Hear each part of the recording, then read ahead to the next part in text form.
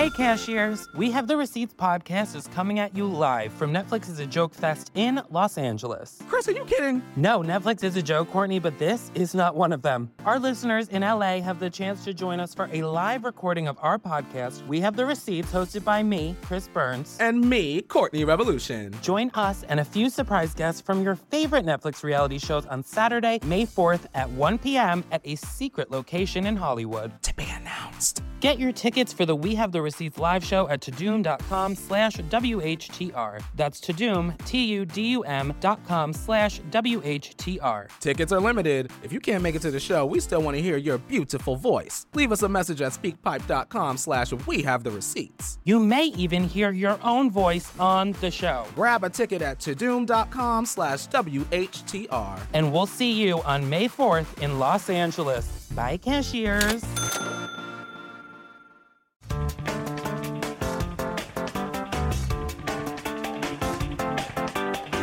But I don't know what you guys think happens when you quit a successful show like this. I'll tell you what doesn't happen. They don't go, hey, well, good luck with your future endeavors. That's not what happens. It was cold out there. For real, I had to watch it all go down without me. I had to watch all those people do my show, Key and Peele and Amy Schumer and Mind and Mencia. Well, I'm not going to say they were doing my show. I'm just saying they were awfully similar. I was mad.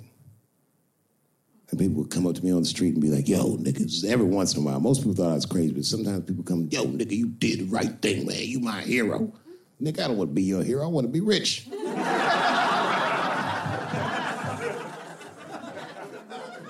Never choose to be a hero, because heroes die uncomfortable deaths. All I wanted to be was Paul Revere. I just needed one heroic moment, you understand? Paul Revere's ride was only one night. And then 40 years of him being like, hey, y'all, remember that time everybody was asleep and I was up and the British was coming? Boy, it's a good thing I was awake, nigga. Everybody be dead.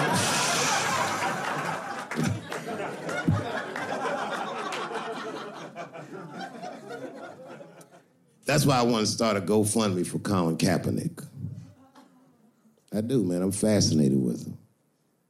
I want to make sure he never has to play football again. He can if he wants to.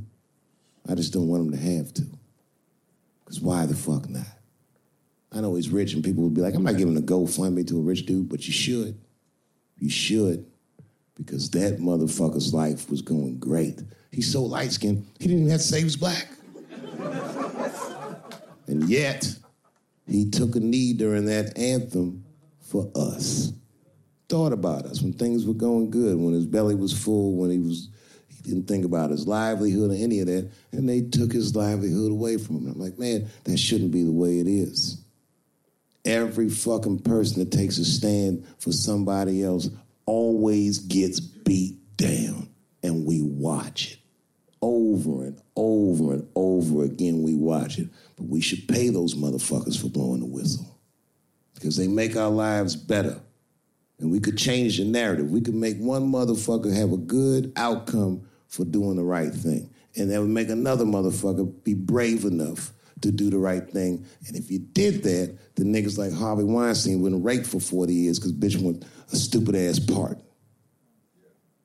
We should take care of each other. Wouldn't it be nice to be like, remember that time they was going to kill Jesus, but then he got all that money?